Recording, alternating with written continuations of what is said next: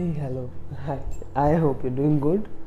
Um, Today, I just thought we talked about happy stories, we talked about travel stories, we talked about what's happening now. But this segment is something that I wanted to add, being very close to my heart.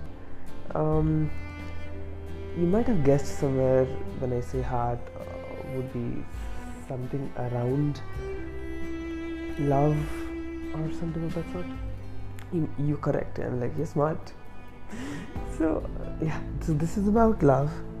This is about, I would not say I had a love story kind of thing, but I had something, and I wanted just you to know about it, and let me know about yours also.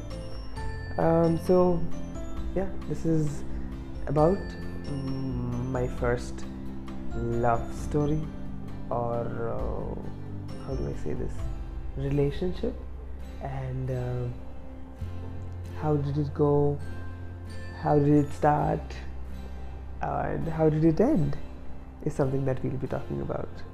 Yeah. I'll not have much episodes for this segment because the love story itself was quite small. Stop laughing. I mean, like, it's okay, it's not everybody's cup of tea, but it was a feeling, it was good, it was you say it's like having butterflies in your stomach. It's like it's just flying kind of thing. I don't know, I mean, like, it was really different to feel, right? That's what I wanted to tell you about.